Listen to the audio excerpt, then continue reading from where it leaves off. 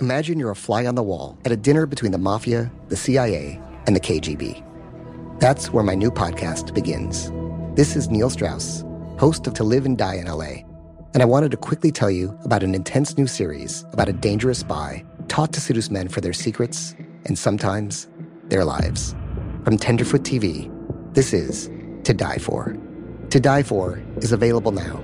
Listen for free on the iHeartRadio app, Apple Podcasts, or wherever you get your podcasts. It's like the police knew who he was before they got here. From iHeart Podcasts. The medical school dean at USC was leading a secret double life.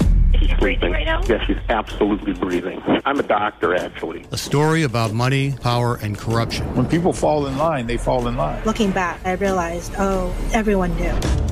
I'm Paul Pringle, an investigative reporter for the LA Times. Listen to Fallen Angels, a story of California corruption on the iHeartRadio app, Apple Podcast, or wherever you get your podcasts. Something that makes me crazy is when people say, well, I had this career before, but it was a waste. And that's where the perspective shift comes, that it's not a waste, that everything you've done has built you to where you are now. This is She Pivots, the podcast where we explore the inspiring pivots women have made and dig deeper into the personal reasons behind them. Join me, Emily Tish Sussman, every Wednesday on She Pivots. Listen to She Pivots on the iHeartRadio app, Apple Podcasts, or wherever you get your podcasts. The Big Take from Bloomberg News brings you what's shaping the world's economies with the smartest and best-informed business reporters around the world. We cover the stories behind what's moving money and markets, and help you understand what's happening, what it means, and why it matters every afternoon. I'm Sarah Holder. I'm Saleha Mohsin. And I'm David Gura. Listen to The Big Take on the iHeartRadio app, Apple Podcasts, or wherever you get your podcasts.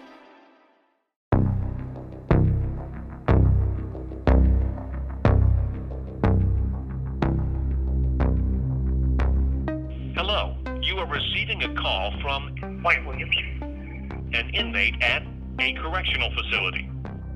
Press 1 to consent to the delivery of a pre-recorded message with information on how you can arrange to receive calls from your incarcerated loved one. Your cell phone location may be collected and possibly used for investigative purposes. You are now being transferred to Securus Customer Care. Thank you for calling Securus Technologies, the leading provider of inmate telephone services. You are receiving a call from an inmate at a correctional facility where we provide telephone service. Please spell out the letters of your first name. P-A-Y-N-E. Okay, so is your first name Payne?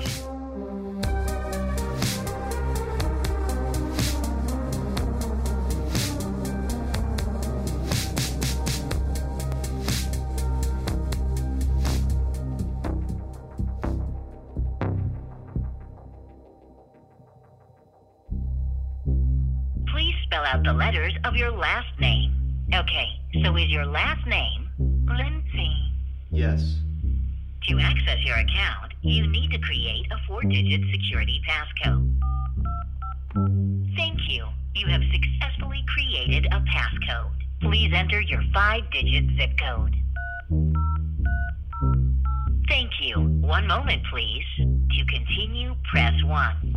Your confirmation number is 2010-114-071-542-0714925759. Wow.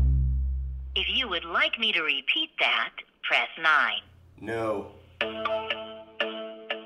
Your Advanced Connect account has been successfully opened. You can start receiving calls within an hour. Goodbye.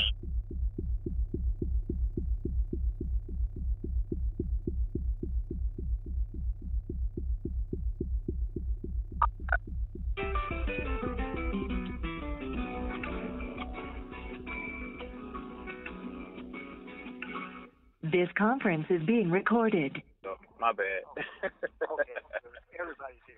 Okay. Yeah. Can you hear him, Wayne? Oh, yeah. Payne, can you hear Wayne? I can. Can you hear me? Okay, yeah. No problem. Okay, is this Payne? Is that your... Yeah, this is Payne. That's my first name. We got Payne, Wayne, and Dwayne. All right. To tell it my way, to me, is not really what's important, because my way is the right way, and it's the truth about what happened. To me, let the buck fall where it may, wherever, because there's only one truth. Truth is truth, and all this, I guess, stuff fake news, as we hear all the time. I'm not into that either. And the truth in this case is really simple. It's not complex or anything, but it's a truth that people may not want to hear. And it's the truth that they have to hear to understand what happened, and it continues to happen. Now, let me give you just a little... by the way, if time goes, we have to call up, because I'll explain to you as we go to mechanics of how we got to communicate and all, because it's kind of weird here, So basically, what we were looking for from a documentary point of view is a multi-part thing to tell the story. You can't tell it in 60 minutes like you and I both know. It's not important. In other words, people don't need to hear and see that's not what's important. These other people have a story to tell. They're going to tell my story for me. That's what I'm saying. You understand what I'm getting at? You will fully understand once we get into this. Because one thing about prison, you can't fool these guys in here. If these people thought I had killed somebody or done something like that, I'd have been dead the first day I hit the county jail. You understand what I mean? I'm in a closed security prison in a dorm with 80 other inmates, shanks, now all that floating around. You got Crips, Bloods, GD, all kind of gangs here, and I got darn good relations with all of them. If they thought in it, I wouldn't be here. Are you understanding what I'm saying? This is the reality you're going to get to tell in this story, man. You can't fool with Khan. They can smell a rat if there's a rat. It's almost like a dog. A dog knows an evil person from the good. They'll start growling. So it'll come out. This isn't about Wayne. This isn't just about me. This is for all those families who never got justice of all these years. They deserve some answers. Because I'm in a prison now with two family members. I'm here with the uncle and a cousin of two of the murder victims. We play ball every day together. You understand what I'm saying? We need to tell that story. I see that hurt and pain. We have shared things. There's a bond right there that needs to be told. Family members we're in contact with, they have given us information, and in at least 8 of the cases, they know who killed their people. But the police refuse to act on. These are the things that we need to bring out in these documentaries. I'd heard from the FBI, the APD, and victims' families.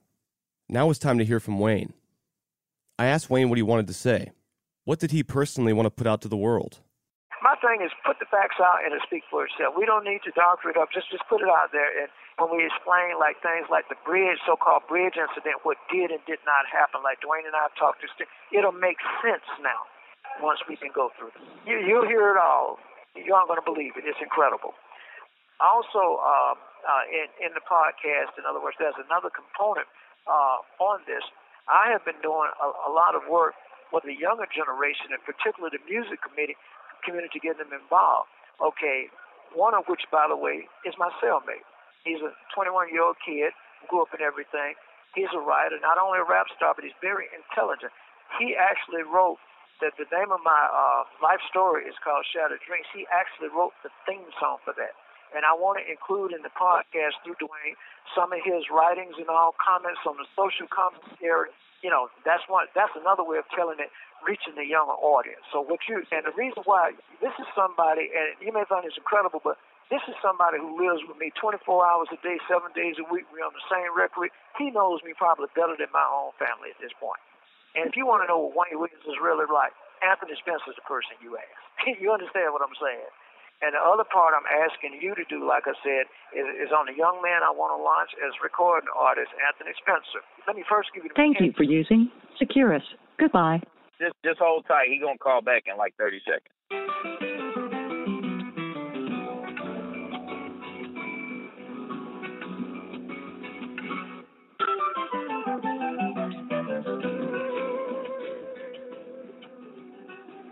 I was pretty surprised. Did Wayne have an artist he was trying to manage from prison? Another young black male like Jimmy, but this time, the artist was his cellmate. From what I could tell, Wayne was doing in prison exactly what he was doing in Atlanta in the 1980s, being a talent scout. Okay, we back. Okay. Like I said, that's my roommate, and he's going to I really want to tell in music his words about as a young kid, just hearing about this, about getting that story out to the young people. You understand what I'm saying? That's a powerful way. As a matter of fact, what I want you to do, I want you to just introduce yourself briefly to him right here. Here he is right now. Just tell him who you are, what we're going to be doing, just very quick. Here he is. Hey, how you doing, sir?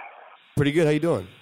Likewise. Well, like Wayne was saying, my name is Anthony Spencer, and upon meeting him, I just started really becoming aware of everything that's going on.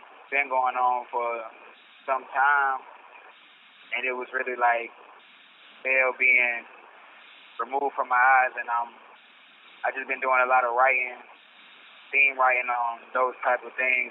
Oh yeah, I'm working on something specifically for this, and I'm gonna have it done. I'm gonna have it done as soon as possible, no later than tomorrow. I have to finish. Here's one. Okay, yeah, he keeps me level here. He keeps me level. This was almost unbelievable to me. Had Wayne tried to promote fellow inmates as artists before? Or was this the first time? And how exactly could someone develop a music career from prison? Anthony sounded like a young, eager, and amiable guy. And above all, he sounded excited to send me his music, inspired by Wayne's story. This is somebody who knows me better than anybody, and we need to put him out there because the public relations are trying to reach the age group you go. When you meet this guy and his family, you will understand. We need to put him out there. Get with Dwayne, get with his mother, and we want to go ahead and we want to put him out there and eventually land him out there. It's not just an artist, but a commentary, and basically he's got his own story to tell, and he's got the type of story that should end up on Lifetime by itself. And in the meantime, Payne, get in touch with Mrs. Spencer's mom. She's in Atlanta. I'm gonna call Anthony's mom, and then tell her that I'm gonna be giving you her information. These phone calls with Wayne and Dwayne took a lot of coordinating. The prison email system, phone protocol, and of course our schedules. It took multiple calls before I began meeting anyone outside of the prison. I asked Wayne why he thought he was in jail today. Some people I talked to seemed to think he was a scapegoat, and that maybe this whole thing was orchestrated. Dwayne Hendricks went as far as to say it was a full-fledged conspiracy, but I wanted to hear what Wayne thought. Hear me clear. That was not and never was a conspiracy to get me before the fact. Nobody knew the route I was going to take that night of May 22nd regarding that. Not even me. I am a Gemini. Gemini. There's that word again. The band that Wayne was developing in the late 70s. Now, Wayne was using it as his astrological inspiration for how he lived his life, including that fateful night on the Jackson Bridge. Gemini is symbolized by twins, dual personality, volatility, and a tendency to switch up routines. Okay, by birth, I'm a Gemini. That was a last-minute decision I made because I'm the type of person, I'm liable to change my mind in a heartbeat, or when I like getting in a car and just going. You understand what I'm saying? I'm a free spirit.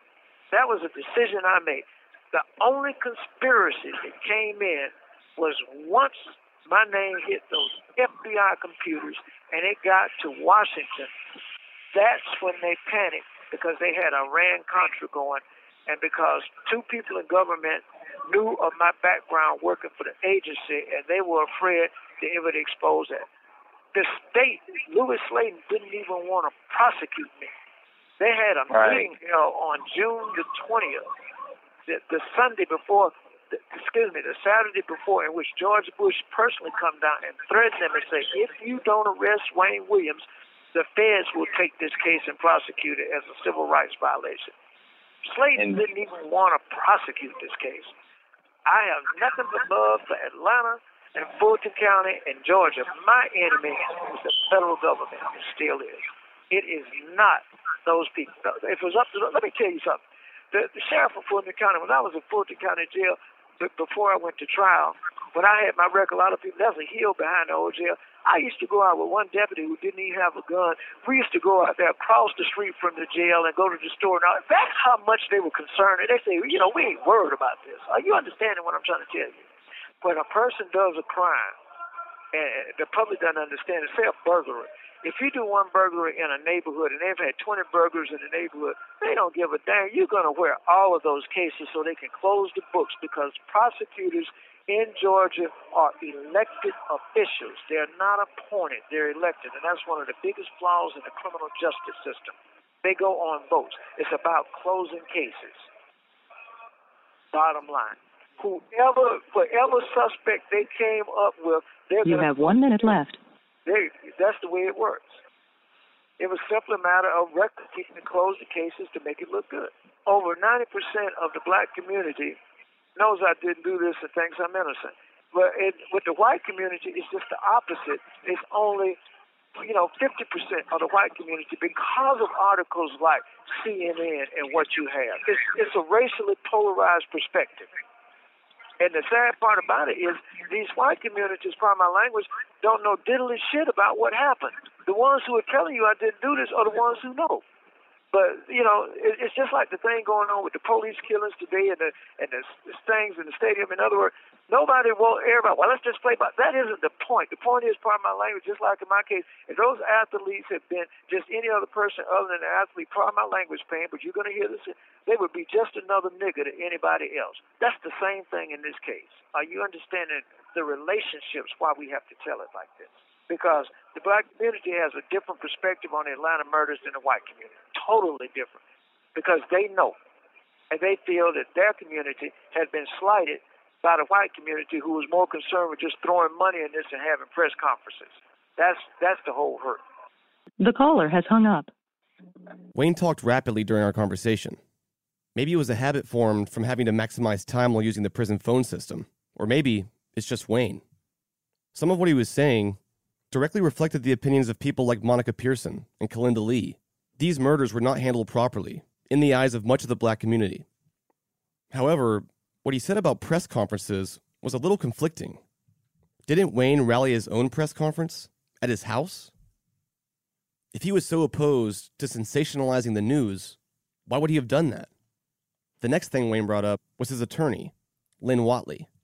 Next conference call, we're going to have to involve the attorney, Lynn, and I'm going to tell you point blank, I don't use this language, but he's an asshole, okay, to deal with, but he's an essential asshole to tell the story because he's been burnt so many times. I don't think people understand what Lynn's problem is, why he doesn't return calls, and that's what infuriates Dwayne. And I've been through it myself with him. We've been through but let me tell you something. Lynn has done everything legally correct. He's been blocked at every step of the way by the courts and prosecutorial misconduct. And you're going to find out what his frustration is in the case because of a connection that Dwayne and I'll get into with you later on it. He's not afraid of anything, but it has to do with some of his family. You'll understand as you talk with him on that. But the main thing is Lynn will be able to make available for you things like the court transcripts, and he'll be able to tell you what went on behind the scenes. He'll be able to tell you what the Supreme Court justice told us before he died about the call he got from the Vice President of the United States, during the original Georgia Supreme Court thing. He'll be able to tell you what happened on the DNA test, and when they went back in 2009 to test the 2 blood samples we had, and they went back in the very next day, the state crime lab said, we lost that overnight. You'll get all of that.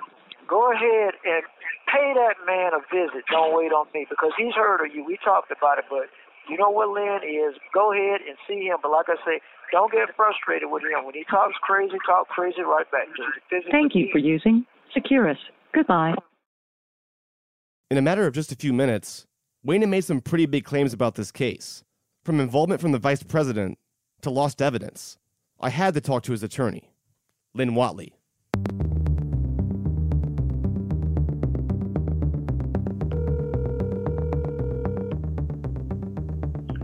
Hello, this is Lynn Whatley. Please leave your message at the sound of the tone. Thank you.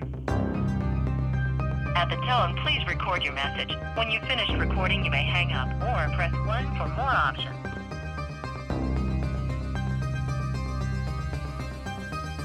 No matter how many times I tried to call Wayne's attorney, Lynn Whatley, I never got an answer. Finally, he responded to one of my texts and told me he was completely busy for the foreseeable future. Wayne said he would talk to me. and that he would provide me with all the information I needed to see his side of the story clearly. But apparently, Lynn didn't have the time to talk. In fact, he seemed to be actively avoiding me. The next person I contacted, per Wayne's request, was Tracy, Anthony Spencer's mom, Wayne's cellmate. I wanted to know more about the person Wayne's been living with the past few years, especially given how highly Wayne spoke of him. Anthony Spencer, he is my oldest son. He's been a good kid all his life. Never in any trouble in school, not a reprimand or anything. Everybody loves Anthony. Miss goodness, his heart, and he's a good person. And when the incident happened and he went to jail, everyone was in disbelief. So I said, okay, let me have a fish fry. Let me try to raise some money to do something, maybe a lawyer, So I went and bought all this fish, and I sold $600 worth of fish in 2 hours. That's a lot of fish. That's a lot of fish, but they came to support him. He's a really good person. Some of his friends had planned an armed robbery, to rob the Chinese delivery man. From what his mom told me, Anthony was likely at the wrong place at the wrong time. He wasn't part of the plan, but he was there. Besides that, I knew very few details about the incident. But the judge said at the end of the trial that he didn't want to sentence Anthony to 10 years. He knew that he didn't deserve that. Judge Kell. And I felt it. It was heartfelt, He didn't want to do that. But he said by law he had to. Had no choice. Anthony's in Telfair prison. He started off in Waycross, and then he went to Valdosta, and now he's in Telfair. Anthony has been in prison this summer 7 years. How's that been? It's rough. I have a 10-year-old, and Anthony spent so much time with him, and it hurts me to see them hurt, because they miss their sibling, Yeah, it's rough. I feel like he should be out here. He made a mistake, but he should be out here living his life. He doesn't know how to drive. I don't even know if he's ever even had sex. Nothing. He hasn't even begun to live his life. Anthony does the newsletter in prison. And since he's been at Telfair, he met Wayne, and I think that helps to have someone that you can communicate with that's there and that really understands what's going on, opposed to me really understanding what prison life is like. When Anthony first emailed me and told me that he met Wayne Williams, I was like, what?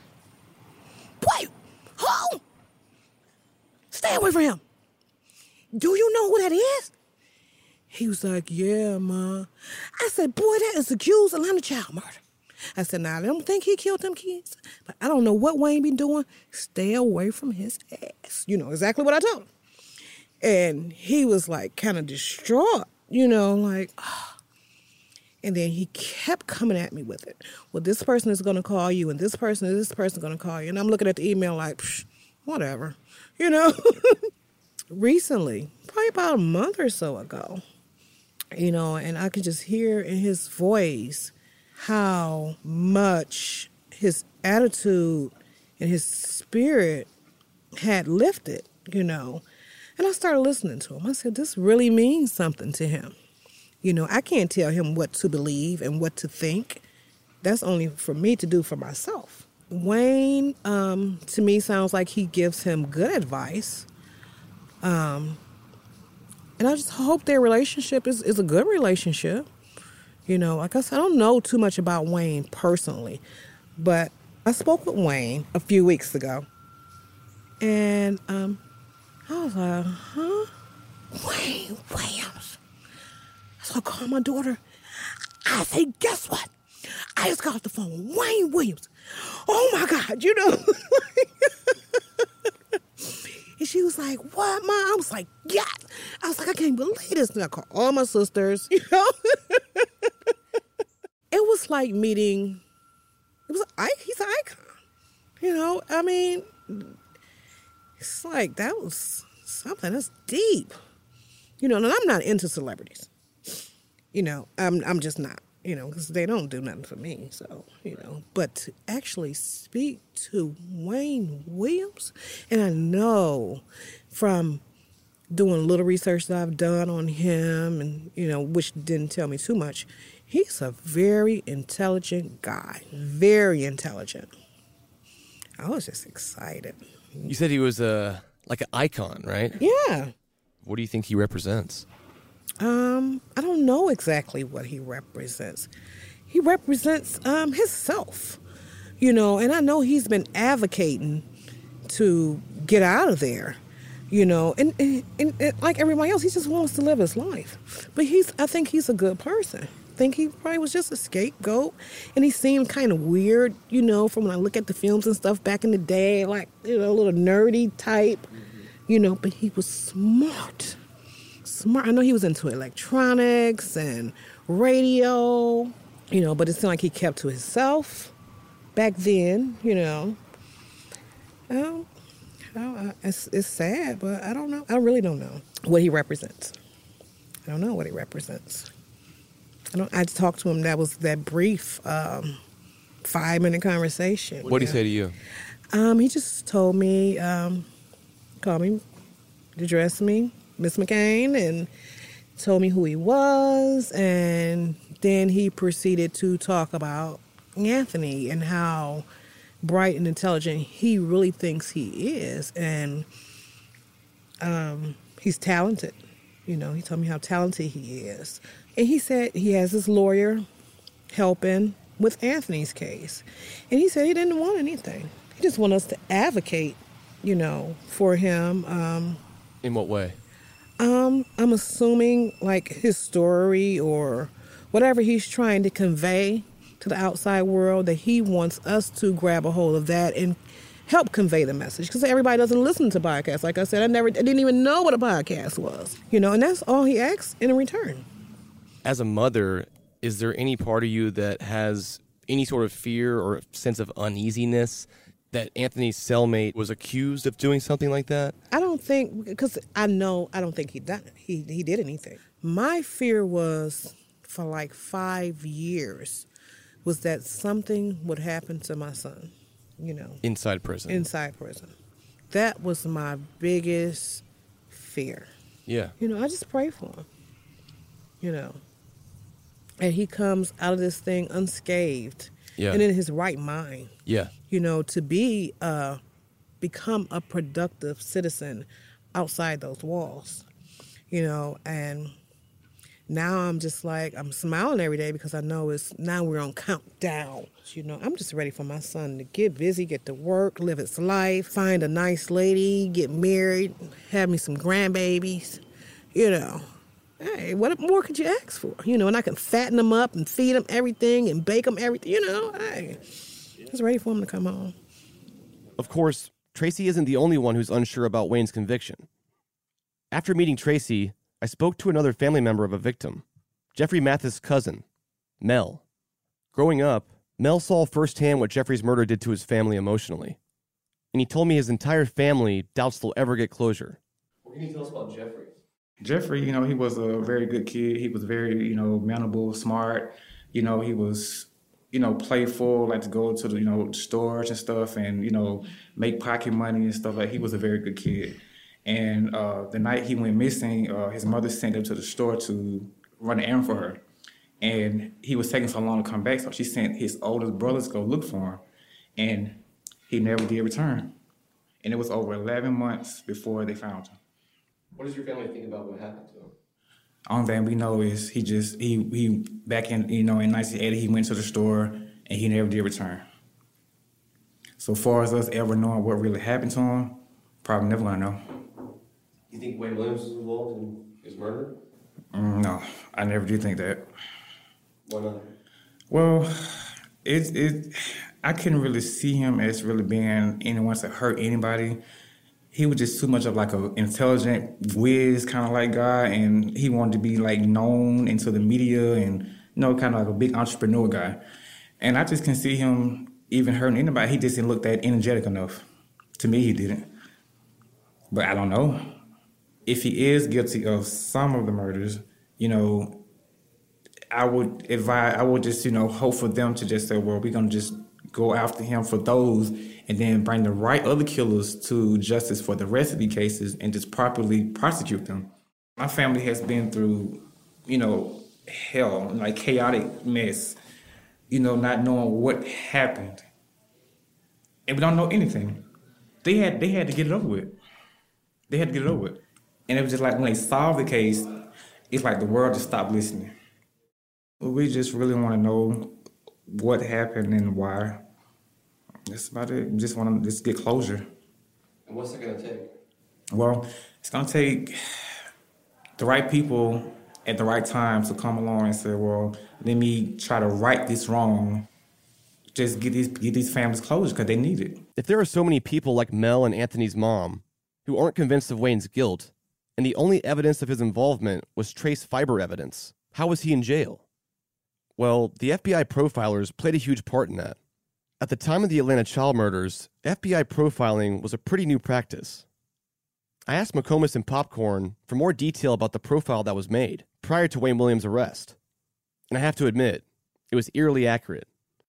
Our profilers, John Douglas being one of them, had given us 21 points that we could look for that this guy would resemble. And one of them was that he would be very conscious of the news media. And also John said he would be driving a white car, which he was. He said he'd be an only child, which he was. I think out of the 21 points, he hit about 20 of them. It was spooky. Yeah, it's an amazing science, which I've never understood. But we had two guys that were the best in the world at that time at it. In my layman's terms, I think he's a sociopath. I think he exhibits all the characteristics. Based on the profile, basically is going to be a black male released from prison, arrested for a minor traffic infraction, impersonated a police officer. And we got a list of 3,000 names.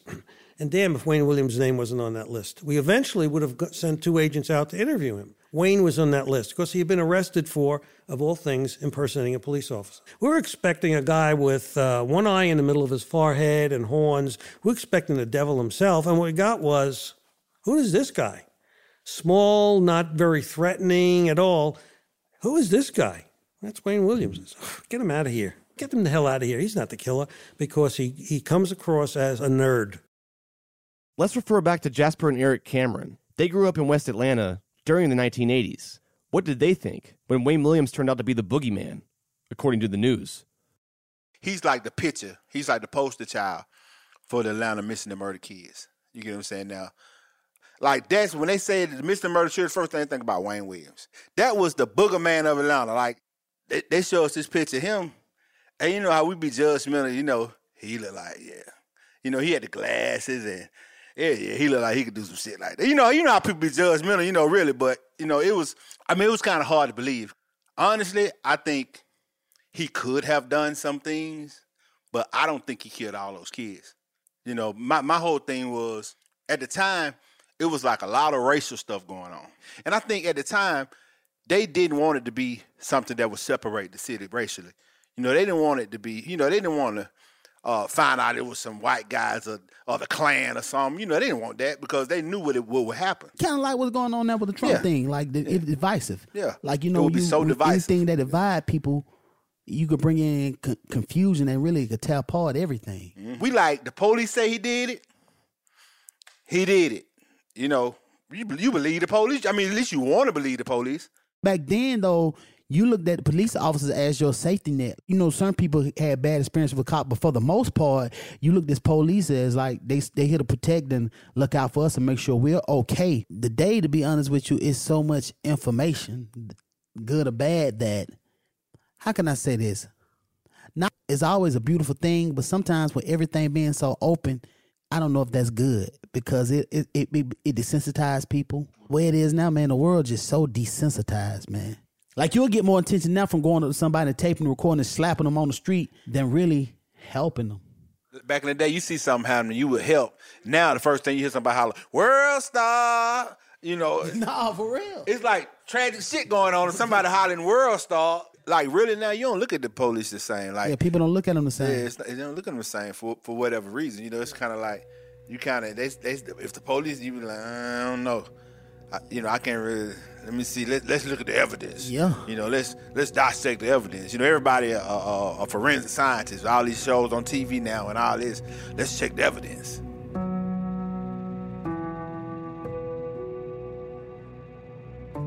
I began asking Wayne for some hard evidence.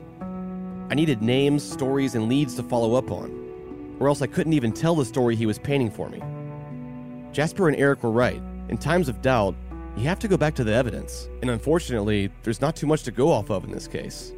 But Wayne promised me that he had big things to share, things that would shake the foundation of his conviction.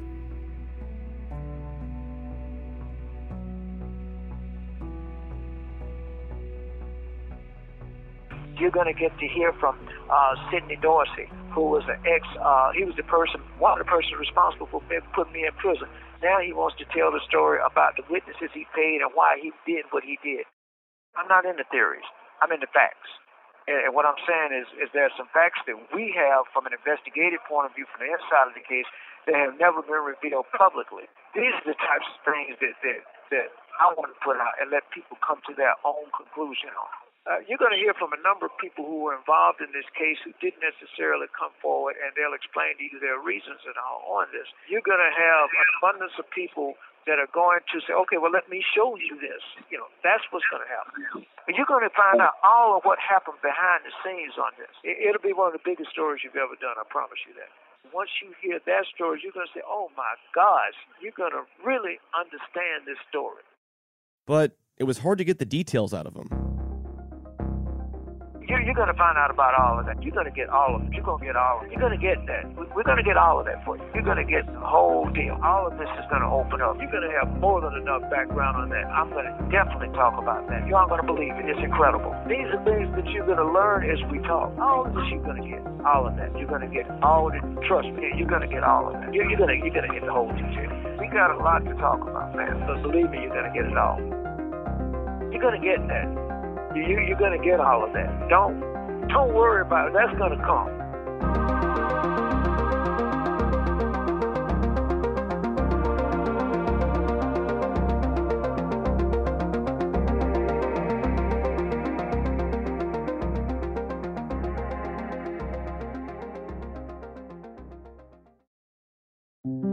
This is Neil Strauss, host of the Tenderfoot TV True Crime Podcast, To Live and Die in LA.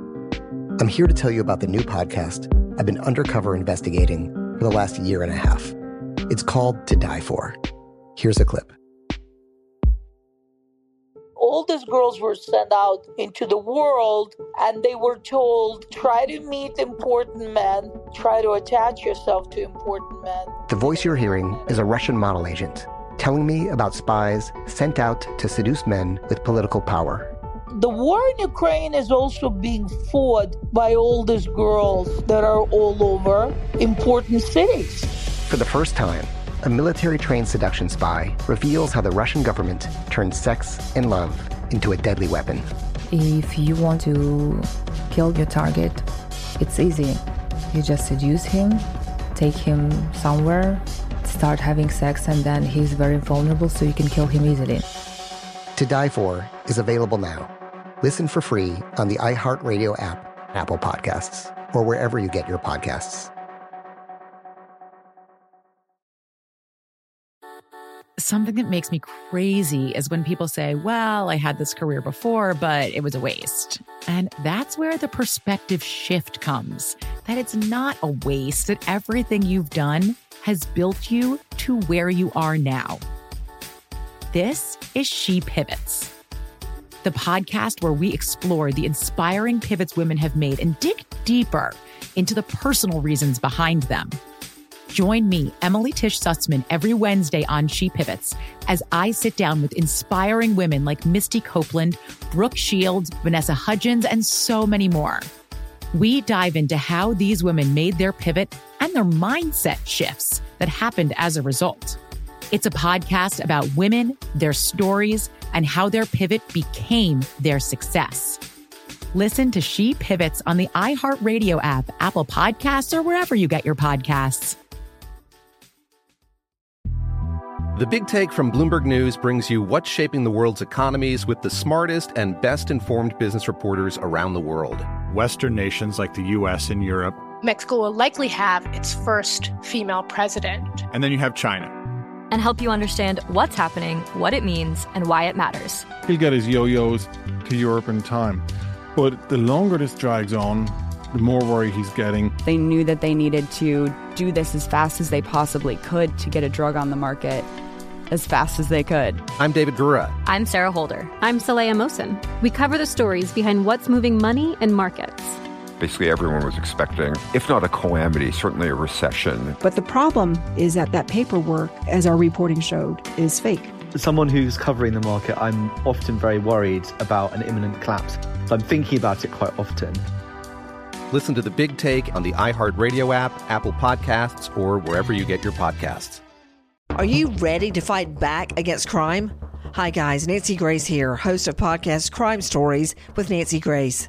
I've dedicated my life to fighting crime and helping crime victims. For a decade, I prosecuted violent felonies, personally investigating, prosecuting, and covering literally thousands of cases.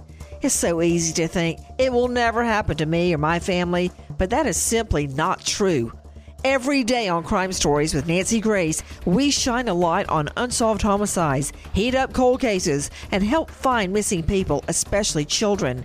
We speak with family members, investigators, CSI, reporters, and experts in every field. Every day is a mission. Every day is a chance to stop crime and keep one more person safe. Listen to Crime Stories with Nancy Grace on the iHeartRadio app, Apple Podcasts, or wherever you get your podcast. Over time, I picked up on some of Wayne's stories and began looking into them. The next thing Wayne brought up was physical evidence that linked some of the victims to other suspicious groups. Over, I think it's several thousand fingerprints that they took in this case. There's not a single fingerprint. If the victims, if you're saying 20, 30, however many it was, we don't even know. If you're saying these folks had association with Wayne Williams and his environment, surely there would have been some forensic evidence or fingerprint for some of the victims in a house, car, some of mine. Nothing. You understand what I'm saying? This was a true witch hunt. So, and we want to attack the witnesses that lied and why they lied under this right here, because they were trying to get a $500,000 reward. Wayne seemed to be right about this, the fiber evidence at least. A Washington Post article from 1982 quotes crime lab microanalyst Larry Peterson, who worked this case and stood behind the fiber evidence. He's quoted saying, "We didn't have any bullets or fingerprints, only what we got off the bodies." Okay, you've got groups of killings. Some of them were unrelated to others. They just happened at the same time. You've got 6 to 8 cases that we know that white supremacists were involved in. We know this for a fact, including there's certain physical evidence, Caucasian fibers you never heard about. We know for a fact in 6 of those murders, we know this for a fact, based not just on their assumption, but based on the physical and biological evidence to finding Caucasian fibers in addition to witnessed. In other words, on the scientific evidence, we know this for a fact. But I don't want it to be put out what the KKK did out at Landmark. Oh, no. We're only saying we know they did 6. According to FBI records, 2 Caucasian head fibers were found on the body of Charles Stevens. But it didn't seem to be a recurring pattern, from what I could find at least. And then, Wayne brought up a homosexual ring. We know that another 6 cases were involved in a homosexual ring going on in Atlanta, a black homosexual ring. It's been learned that investigators have now found this man, Tom Terrell, and questioned him today about his role in some type of homosexual ring operated out of this home in northwest Atlanta. That ring apparently involved the latest child victim, Timothy Hill, and through recent findings may have linked together several other children on the task force list. I read about this man, Tom Terrell, in my research, and he did seem like a pretty suspicious and potentially dangerous man.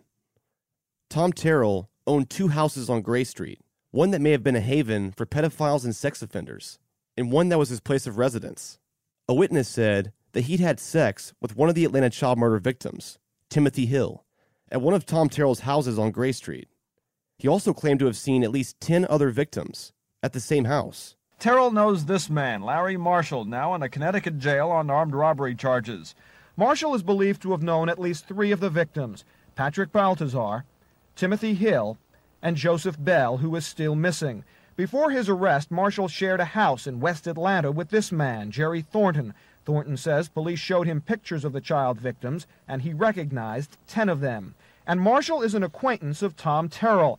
Terrell lives in this house on Gray Street Northwest, where several of the victims are said to have spent some time. The house has also been linked to an alleged sex-for-hire ring involving young boys. Police have been watching the house, and investigators have talked to Terrell a number of times. So far, though, no one revolving around this homosexual ring has been arrested as a suspect.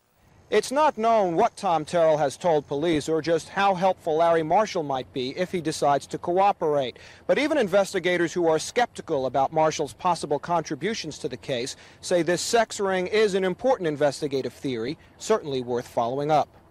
These are members of Gay Dignity, homosexuals who don't like what the media has been reporting the last few days. Those reports center around a possible sex ring that includes homosexual men, one of them being Marshall. Investigators know Marshall knew Timothy Hill and possibly other boys on the task force list. Hill and the others hung out here in a Northwest Atlanta home owned by an admitted homosexual. Although there is no hard evidence, the task force is looking into the possibility that some type of sex ring may be involved in the killings. These gays think the word homosexual has been used too much. You know, they re-emphasize homosexual in every adjective or nouns in most cases when they're talking about this incident, rather than just speaking of the word sexual. As I stated earlier, in many cases when there's rape and so involved, the headlines do not read heterosexual man. It reads sexual assault or something like that, but it does not read heterosexual. And the word black, you know, another comparison. When it's a person who is a criminal, they don't refer to the person as a black man or a yellow man or a Chinese man. They refer to him as a man. The gays already think they are stereotyped and that the latest theory involving homosexuals will do nothing to help the problem. They're afraid that if it is a homosexual committing the crimes, then they all will be condemned, not just the one person. They have now offered to help the task force in any way, hoping to stop the implications. Clearly, homophobia continues to be rampant. People are not necessarily speaking candidly and freely about gay identity. There is a lot of incredibly inappropriate conflation with gayness and predatory behavior, and particularly with gayness and predatory behavior towards children. So, you know, it's not a distant step for people who are thinking in that way to think, well, certainly somebody who's gay would be somebody who might be a danger to children, and et cetera, et cetera, et cetera, although there's clearly no real evidence for such a connection. And so that clearly seems to have had a role to play in how people were thinking, first of all, about the murders, thinking about the children, thinking about the taboo around talking about how some of the children were assaulted, not just because of a kind of respect for victims, but also because of a sense of soiling, of taintedness, because of any kind of connection with homosexual activity. So like all of that was a part of that conversation. And then you have these murders clearly of young black gay men, whether it's part of this pattern or a separate issue. It's hard for me to understand how the murders of these fully adult, albeit young men feel the same as the murders of 6 and 8 and 9-year-olds. But all of that serves together to further marginalize, vilify, shroud in secrecy and taboo and taint the victims, and to some extent ultimately the man who's accused of the murders. During that time period, we were not looking at child trafficking the way we are now. We didn't talk about child prostitution back then and how children could have been picked up and used for illicit means. During that time, very homophobic time too. People could not accept people for who they were. And every person who was a homosexual was considered to be a pedophile, which is not true. It was so disheartening to see that negativity that also was pointed at the gay community. But that was the time. Thanks be to God, we have grown. But that was really very frightening. That was never looked into, as far as I know, by law enforcement. Sex trafficking. Not homosexuality, but sex trafficking. So, did they look into known pedophiles? I mean, it could have been a pedophile who did this.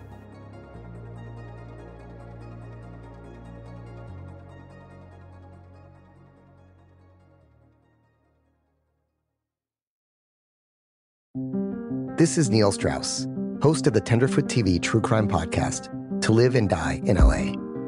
I'm here to tell you about the new podcast I've been undercover investigating for the last year and a half.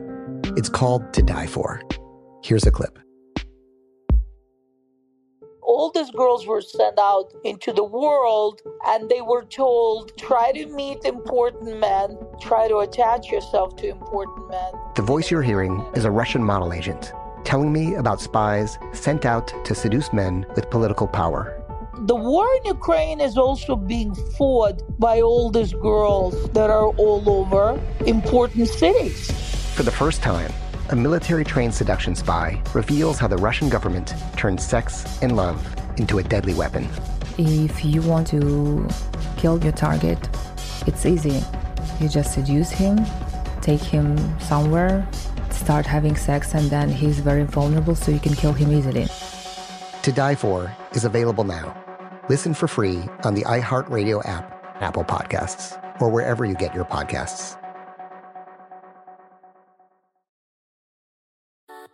Something that makes me crazy is when people say, well, I had this career before, but it was a waste. And that's where the perspective shift comes, that it's not a waste, that everything you've done has built you to where you are now. This is She Pivots, the podcast where we explore the inspiring pivots women have made and dig deeper into the personal reasons behind them.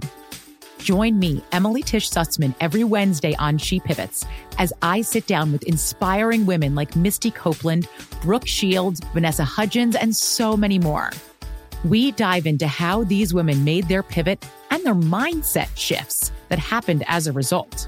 It's a podcast about women, their stories, and how their pivot became their success.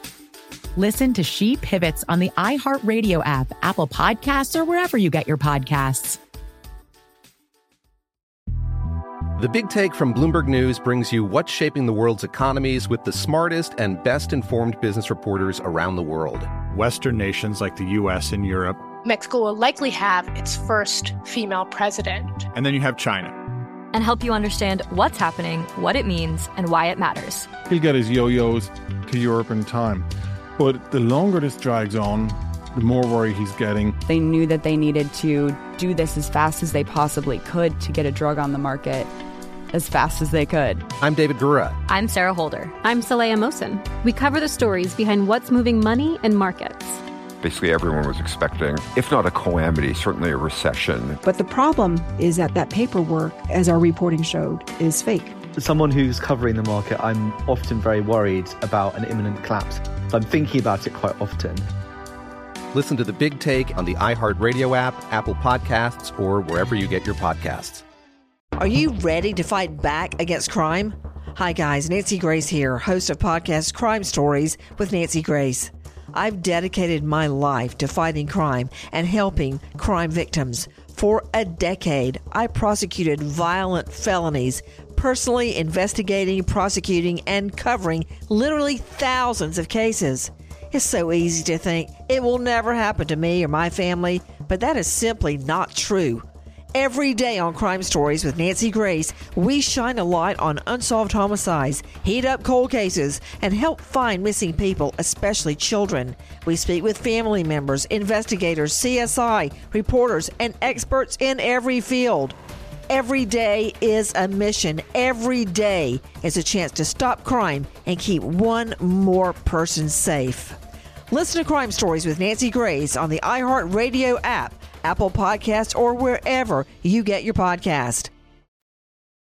No matter how you slice it, Wayne became a suspect the night he was stopped on the bridge. We had 2 people under both sides of the bridge, police cadets, and of course we kept them hidden out. And then in close proximity, we had a chase car on each side of the bridge, and they too blended in so that they couldn't be seen.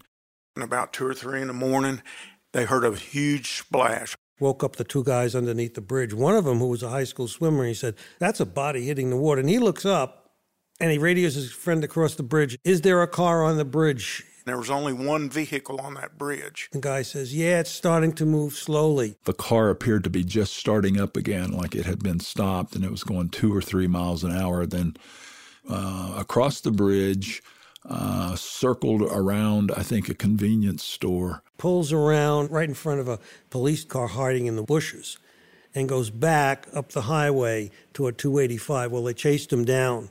And as soon as he pulled off, that's when our cars tagged him. They got him. There's a lot of ambiguity about what actually happened that night, so I asked Wayne for his account. The officers Wayne mentions in his account are Agent Greg Gilliland of the FBI, 2 rookie Atlanta police recruits, Officer Bob Campbell and Officer Freddie Jacobs, and Atlanta police veteran Carl Holden.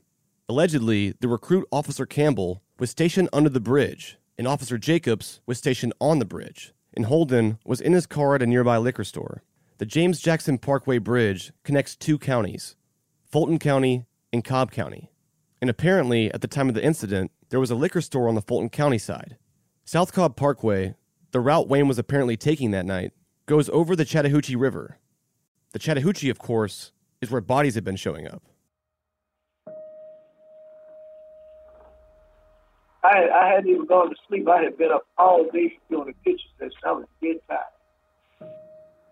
I was coming from trying to find an address off the South Cobb Parkway. It turned out to be a fake address on one of the auditions. We had that quite often, and the address was no good, so I was returning home. And as I came home, like I said, I went south on South Cobb Parkway, across the bridge. As I crossed the bridge, I turned into that gravel parking lot to my right.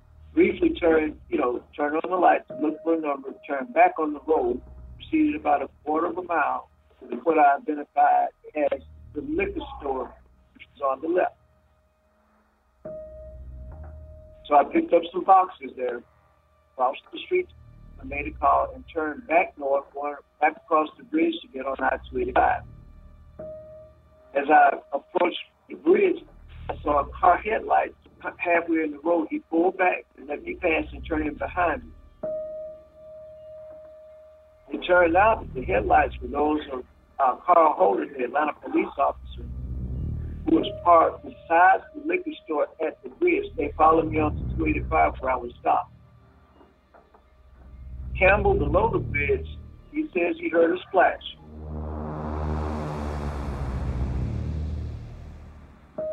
This was the radio sequence 1, 1002, 1003.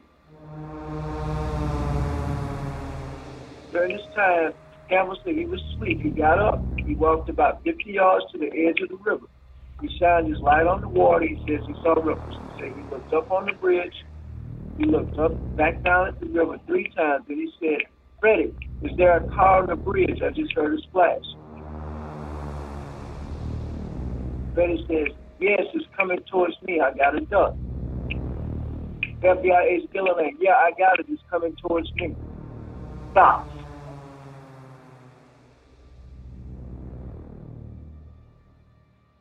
That's the time and sequence they testified to in court. There's the contradiction. During that sequence, there's no way any car could have been going south on the bridge, turned into the gravel parking lot, and turned back north. That's an absolute impossibility. That car, mine, had to have been traveling north the entire time of the sequence. Bottom line is, there was no splash.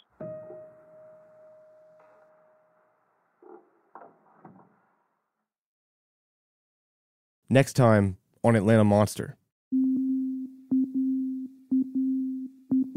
Do you hear my voice? Yeah, so you have to go to the opposite side of the bridge. So we have the rope with a clip that can clip onto Randy, and then we have it clipped on this side, staked into the ground over here. So we want to get a camera on Payne as quick as possible, then Chandler will have his camera up here.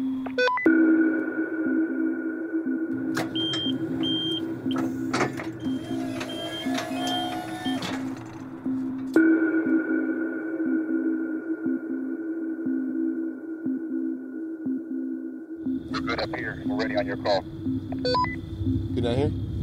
Yeah, good here. Action.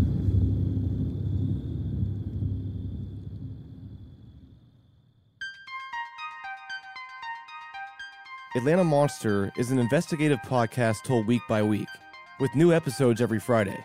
A joint production between How Stuff Works and Tenderfoot TV. Original music is by Makeup and Vanity Set. Audio archives, courtesy of WSB News, Film, and Videotape Collection. Brown Media Archives, University of Georgia Libraries.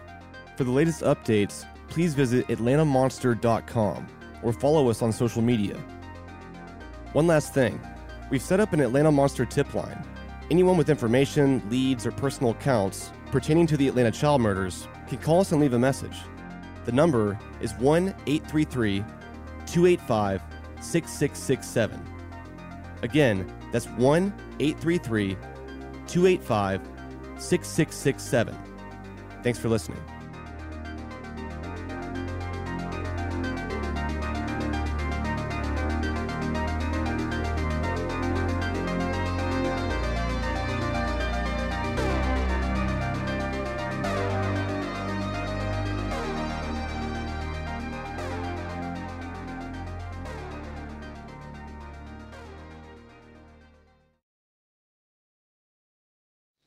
I don't know what to believe.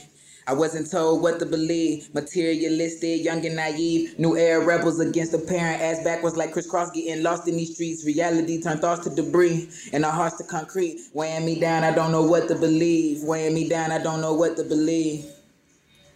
Yeah. Imagine you're a fly on the wall at a dinner between the mafia, the CIA, and the KGB. That's where my new podcast begins. This is Neil Strauss, host of To Live and Die in LA, and I wanted to quickly tell you about an intense new series about a dangerous spy taught to seduce men for their secrets and sometimes their lives. From Tenderfoot TV, this is To Die For. To Die For is available now. Listen for free on the iHeartRadio app, Apple Podcasts, or wherever you get your podcasts. It's like the police knew who he was before they got here. From iHeart Podcasts. The medical school dean at USC was leading a secret double life. He's breathing right now? Yes, he's absolutely breathing. I'm a doctor, actually. A story about money, power, and corruption. When people fall in line, they fall in line. Looking back, I realized, everyone knew. I'm Paul Pringle, an investigative reporter for the LA Times. Listen to Fallen Angels, a story of California corruption on the iHeartRadio app, Apple Podcast, or wherever you get your podcasts. Something that makes me crazy is when people say, well, I had this career before, but it was a waste. And that's where the perspective shift comes, that it's not a waste, that everything you've done has built you to where you are now. This is She Pivots, the podcast where we explore the inspiring pivots women have made and dig deeper into the personal reasons behind them. Join me, Emily Tish Sussman, every Wednesday on She Pivots. Listen to She Pivots on the iHeartRadio app, Apple Podcasts, or wherever you get your podcasts. The Big Take from Bloomberg News brings you what's shaping the world's economies with the smartest and best-informed business reporters around the world. We cover the stories behind what's moving money and markets, and help you understand what's happening, what it means, and why it matters every afternoon. I'm Sarah Holder. I'm Saleha Mohsin. And I'm David Gura. Listen to The Big Take on the iHeartRadio app, Apple Podcasts, or wherever you get your podcasts.